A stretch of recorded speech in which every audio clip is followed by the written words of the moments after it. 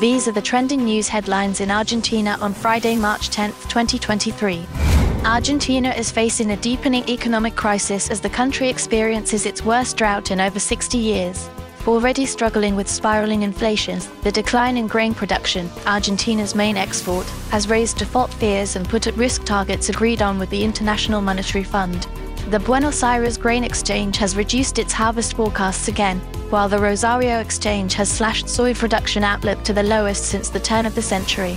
Farmers in the fertile Pampas region are expected to face losses of $14 billion, with the output of soy, corn, and wheat expected to be 50 million tons less. As general elections approach in October, the drought is a huge blow to Argentina's economy.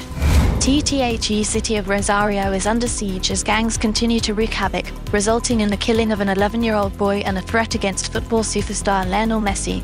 In response, the country has launched a massive offensive on gangs in the area, bringing in 575 security personnel to address the spate of attacks. Minister of Security Aníbal Fernández promised to fight to the bone to deal with the gangs, who have been responsible for one murder per day this year.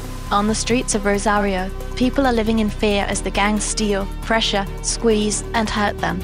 The situation has prompted a national response to get to the root of the issue.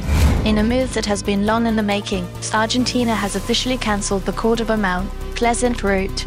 The authorization granted to LATAM Brazil to serve Mount Pleasant in the Malvinas, Falkland Islands from Córdoba was officially revoked by the Argentine government, according to the official gazette published on Tuesday.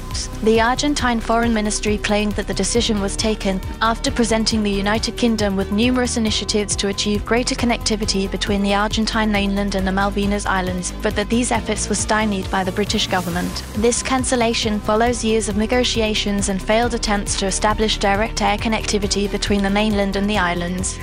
The Argentine government has expressed its willingness to resume negotiations on sovereignty and greater connectivity between the Malvinas Islands and the rest of the Argentine territory. For more trending news headlines in Argentina, simply search Oscast Colombian News Headlines in your favorite podcast app. Oscar.